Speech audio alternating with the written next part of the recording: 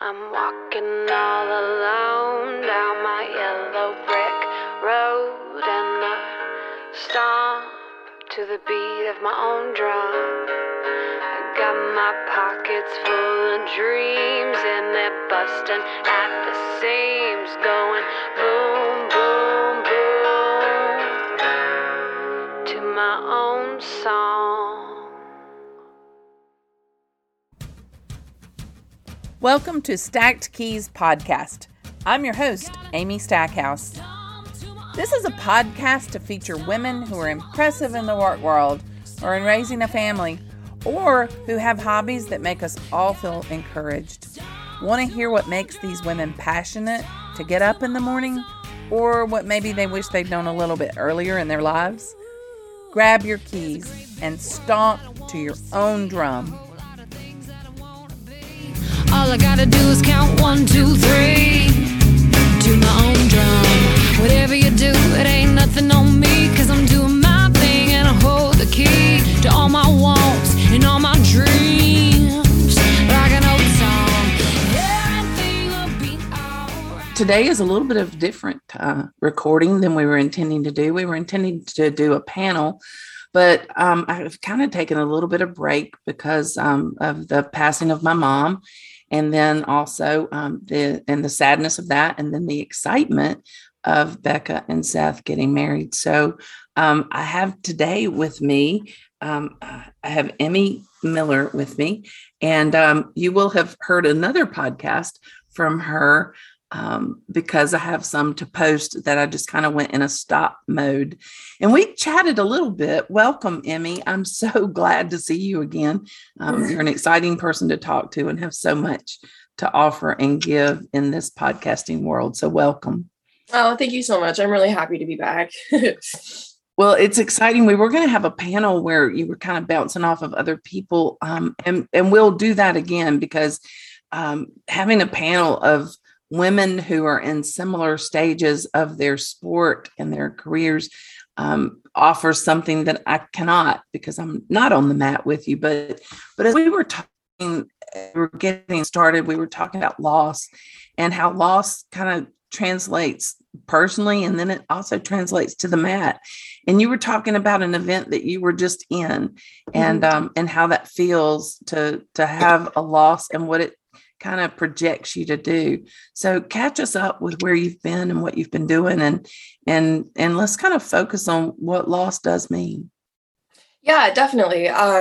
So it's pretty obvious, I think, that winning feels really good, but losing definitely feels very differently. And I had a couple of super fights that I did well at as preparation for ADCC trials that just happened in Las Vegas last weekend. And it was a really big tournament. I want to say there was like 64 girls in my division, something crazy like that. And in my first match, I ended up losing on points to a very respected black belt.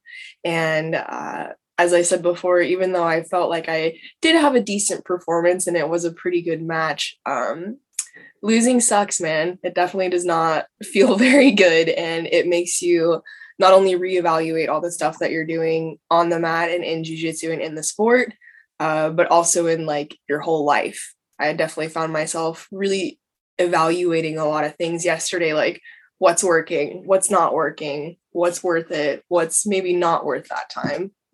So definitely makes you think. Do people around you encourage you to do that, or do they kind of understand that process and give you the space, or do you have to kind of fight for that mental space? No, I think people definitely understand that I kind of need to like go into my little shell and just evaluate what's going on, and then kind of make a new plan and go from there. So what's one of the new plan items that you kind of zeroed in on? I know that I definitely need to keep working on wrestling. And I feel like I need to just be overall a little bit more organized in the big picture of my training. Sometimes I feel like I get stuck on, the micro versus the macro. We get so busy that it's hard to zero in on something. Definitely. So some of the things that I've seen in watching your post, and you are very much a leader. And there was one quote that I wrote down of that you had said, and it's like, be a leader and not a boss. So what can you remember what you meant by that? Or is that a philosophy that you just kind of hold?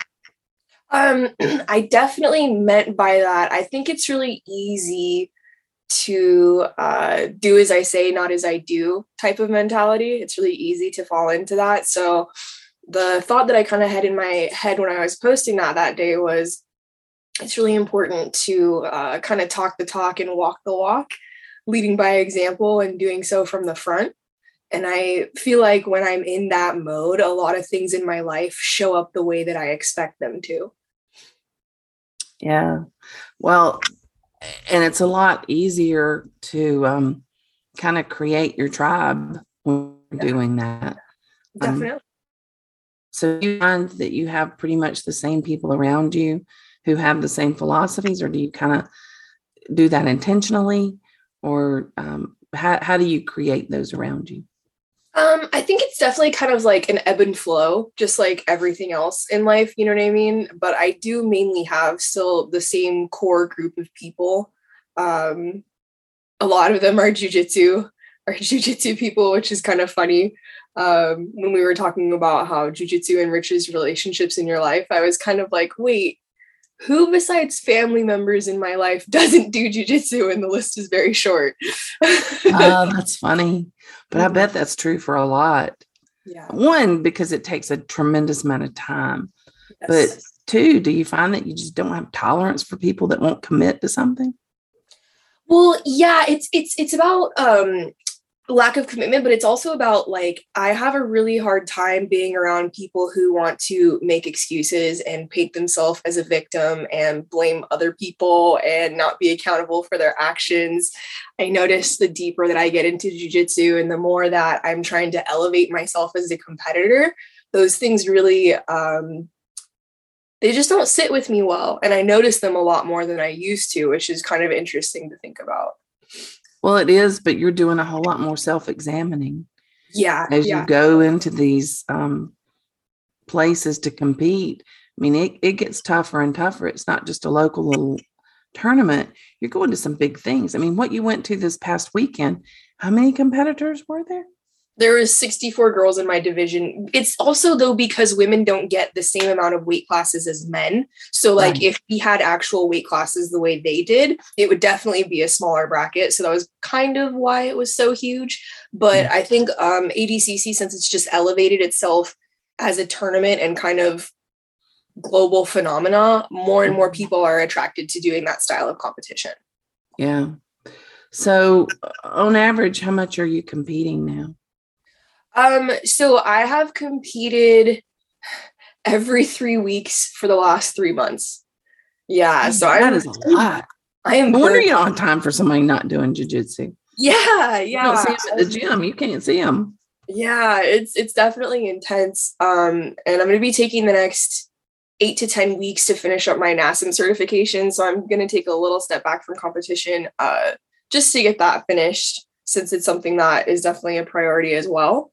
But like I talked about last time with my day planner and how it's my Bible, it's funny how I really have to prioritize like what I'm spending my time on and making sure that I don't get so stuck on jiu-jitsu that I'm missing other things also. Yeah.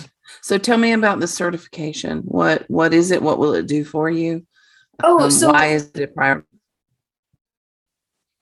Yeah, so NASM is the National Association of Sports Medicine. It's me getting my personal training certificate. And that'll be huge for you because it just, I mean, even though you do it and it just gives you a little bit more credibility. Yeah, it definitely gives me credibility. It makes me like, quote unquote, legit. You know what I mean? I already have some personal training clients that I've had for a while and have gotten amazing results with, but I'm definitely looking to make that business grow and just kind of take it to the next level. You schedule, you figure out your times that you need gaps and can kind of work with it. Yeah, I think that's a big deal in jiu-jitsu, trying to find a job that allows you to kind of have a very flexible schedule, because it makes training and competing and traveling and stuff like that a lot easier. Yeah. Good grief. Every 3 weeks competing? Yeah. That has Yeah. had to be hard on your body. Yes. Just muscles, injuries or stresses, plus eating. How have you managed that? So the first two, I did have to cut weight. The very first one, I cut about 20 pounds in 8 weeks. It was very intense. It was very Wow. hard. Yeah, I really have to thank the people in my camp for supporting me and helping me get there. And tolerating you. Yeah, No, you probably were not a nice person. No, there was definitely a few wrestling practices where I just broke down and cried and stuff like that. So it was super hard. But the second time making weight was a lot easier. And then the third time I didn't have to make weight. It was a open category essentially. Wow. And did you find that affected your performance? Not really. I think I did pretty well with the weight cuts. Like I said, the first one was very difficult. Making weight was super hard, especially because I was on the plane the day before I had to make weight, and I completely forgot that being on a plane makes you retain water. So that one was a little tricky. Yeah. But I definitely want to stay fit even while I'm not competing, just so it makes making the weight a lot easier. And I want to get down to a bit of a lower weight because unfortunately, there's a lot more opportunities for women at those lower weights. Yeah. Well, and if you have to go there every time, it probably puts you at a disadvantage if those women have already been there and they're able to build the muscle instead of cutting. It's kind of interesting you brought that up because the second super fight that I did, the girl that I fought, she was definitely a bit smaller than me. And I guess she doesn't really believe in cutting weight. She just competes at her natural weight. And it was funny because in the very beginning, I felt like she came out really hot. But towards the end, I could feel her strength and conditioning just kind of plummeting. And I was able to really kind of take over the trajectory of the match. Oh, wow. So there's a good blend in being able to maintain that level of intensity. Yeah, definitely. Wow. So what does your training day look like now? It's definitely chilled out a little bit since I'm not competing quite as much. I actually gave myself this whole week off just to recover. Being in Vegas really kind of is so dry. It definitely messed up my sinuses and gave me a little bit of a cold. So I felt like I just needed to take this time and kind of recover and get ready for we're throwing a seminar. I manage a jiu-jitsu club. It's a private jiu-jitsu club here in Orange County called Oasis. And we have a Olympic level wrestling coach, Sebastian Otto, coming to give a seminar on Sunday. So I wanted to make sure that I was very physically, mentally prepared for that one. Yeah. So seminars are really important, aren't they? You can be kind of specific of who you're trying to learn something from and one of the skill sets that you're improving. They're not just go to every seminar for whatever. Yeah, I feel like seminars are incredibly important. When I'm speaking to the students that learn jiu-jitsu for me, I always call it extra credit, doing extra credit. So I feel like going to seminars are kind of pivotal because let's say like you want to learn a bit more wrestling or leg locks or judo. No one's really a complete player until they really practice all of those areas for a proficient amount of time. So I feel like being able to go to seminars as often as possible is really key because a lot of times they're very expensive or you have to travel far. So I feel like what we're putting on at Oasis is very unique because they're super affordable, they're local, and we're trying to put on at least one a month. Oh, wow. That's good. So it allows people to plug in, and it's not just women. It's anybody that's training. Yeah, it's anybody that's training. I did the first seminar in January and mainly women came, which I thought was really cool. It was the most women that we've had on the mats so far. But a few men came as well, and they are open to anyone who would like to come, children as well. Okay, that's good. So everybody can get something. Yep, anybody and everybody is welcome. Yeah, well, that's cool. So one of the questions that we ask panelists and kind of try to dive into is why jiu-jitsu? of all the sports that you could be involved in, why did you choose jiu-jitsu and stay with it so hard? And it can be alienating to where that's who your people are. It can be expensive. It can be taxing on your body. So why jiu-jitsu? So I'm actually really glad that we're bringing up this question because this is something that I've kind of been thinking about a lot lately, especially when I'm teaching new people. I feel like jiu-jitsu is a lot deeper than just learning a martial arts skill. It's, to me, like a tangible way to play the game of transformation, whether that's going from a white belt, working really hard and transforming yourself into a blue belt, or just being someone who maybe is really shy or not super self-confident or has a hard time learning new skills. Through this work and repetition, you're able to transform yourself into something that you want to be. And you can see that progression. Yeah, it's a tangible way for you to see this thing go from point A to point B. Do you think that you change your reasons as you evolve in the sport?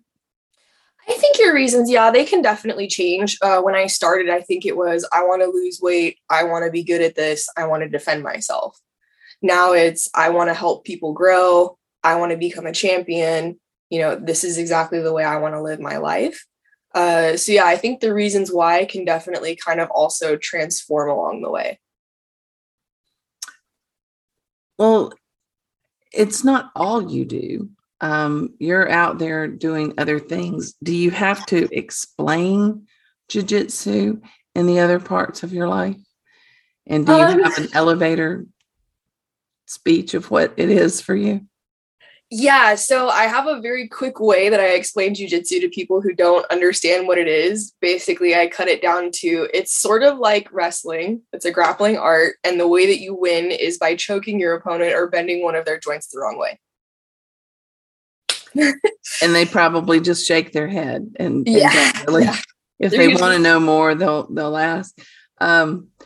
When Becca and Seth took their vows, Becca said that she vowed to choke him regularly, and it's like what? So I mean, it becomes a part of who you are and what you do.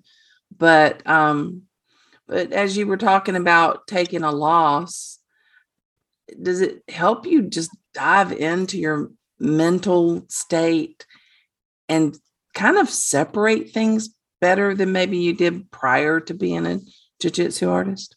Oh, big time. I think with jiu-jitsu, you have to be able to kind of step back and look at what you're doing and how you're performing objectively. Whereas before doing this art, I feel like that was something that was super difficult for me to do. I had a really hard time taking feedback. I had a hard time feeling like I did poorly at things. So practicing this art kind of helps me separate myself and look at it very objectively and what can be better and, you know, what was good, what was bad, and what we can work on. All right. A lot of people I hear talk about coming off the mat and practice and feeling so defeated. And then, you know, they'll have a time when maybe they feel pretty successful at it, but it's a constant taking you back down to square one. Do you find that? Definitely. I feel like there's always going to be moments that are super humbling. You know what I mean? And it's kind of like the highest highs and the lowest lows. You never really know which one you're going to get.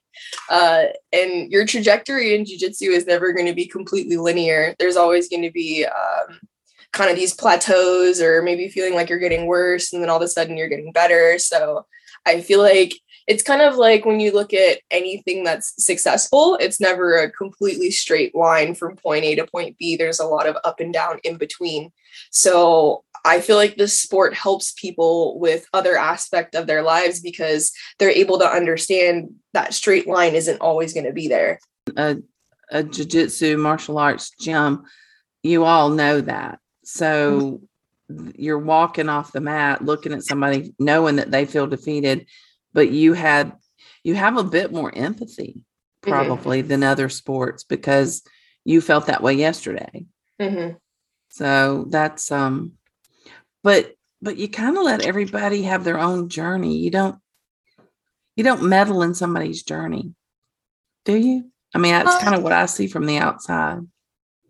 I think it kind of depends. Once you take like a coaching role, once you're teaching, then you're trying to kind of help these people find their own way. But I felt like I was super blessed because a lot of the coaching that I had, they never told me, you need to do this, this, and this. It was always like, hey, what do you think your path is? And I can give you feedback on it. Yeah, that gives a lot of personal ownership. Mm-hmm. I agree. So jiu-jitsu has probably more personal ownership than I think all sports do, but we don't take it. I guess those that do take it personally and find their own pathway to do it probably are the ones that excel in every sport. Yes, definitely. So, but you can take these same skills and transfer them to life. What if you woke up tomorrow and you couldn't do jiu-jitsu anymore?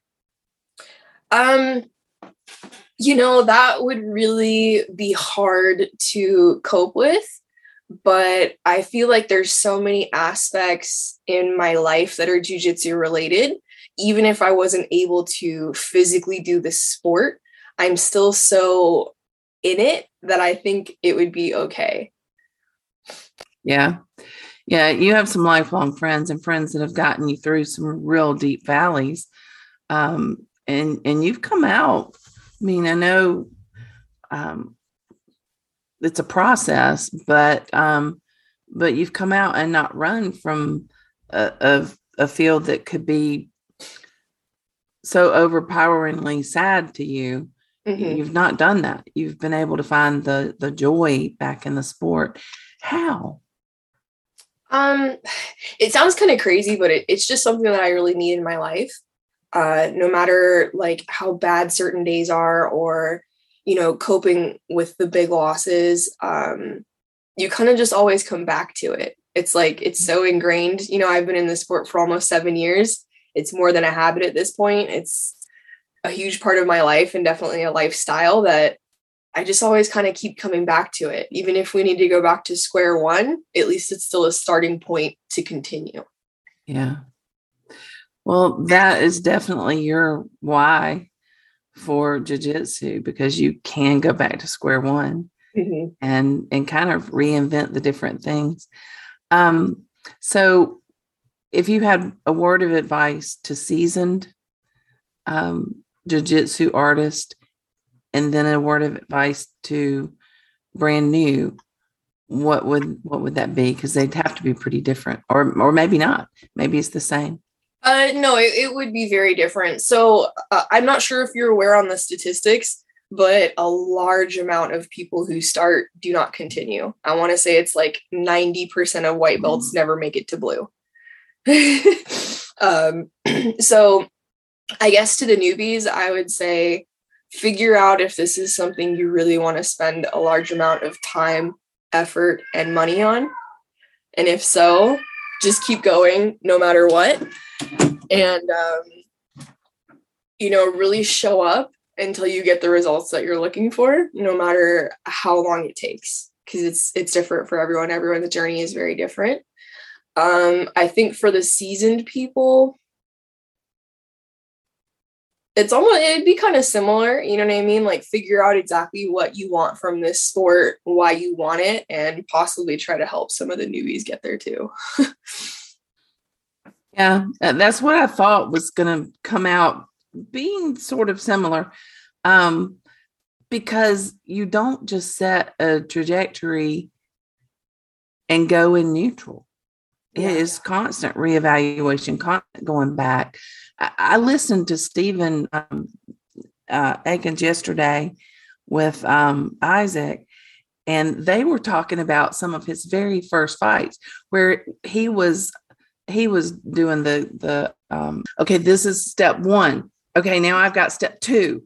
Now I've got step three. And he's like, that is not the way to fight and win, because they come in and do something that wasn't, in that plan. But he could go back to his very beginning and talk about it. And so it was kind of interesting to me that it's so ingrained in your thought process and your methodology that you can go back, to day one. And you might even be able to do that with a calendar year of, this year of what I was doing or where I've competed and at the same time, your competitors have been changing.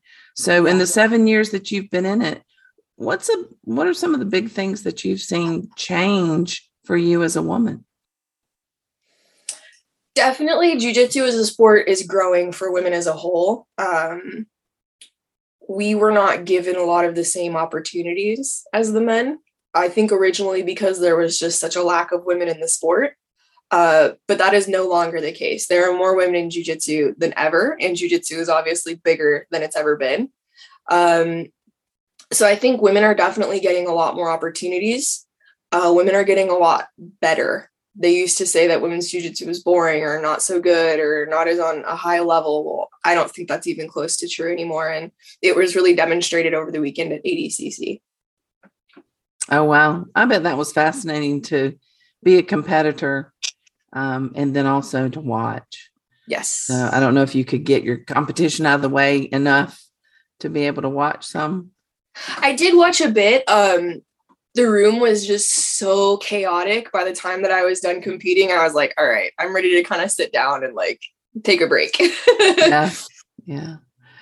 Well, I look forward to following you and I look forward to having you on a panel where you can kind of back and forth with some peers. But is there anything else that you want to add to kind of what we've been talking about and the leadership, loss, competition, re-evaluating where you are? If there's anything else you want to add to any of that? I think to continue doing well in competition and being able to reevaluate yourself in loss, it's important to show up as a leader. You know what I mean? If you keep blaming other people or situations or circumstances for your failures, it's going to be really hard to continue growing and moving forward. And I feel like women as a whole have been showing up in a very different way in this sport.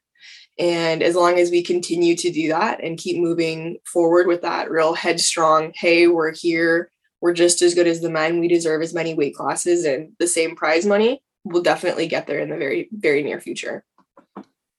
Well, that's awesome. Well, I thank you so very much. I look forward to getting the podcast out there, and we'll reconnect again and keep following you. Yeah, thank you for having me. Thanks.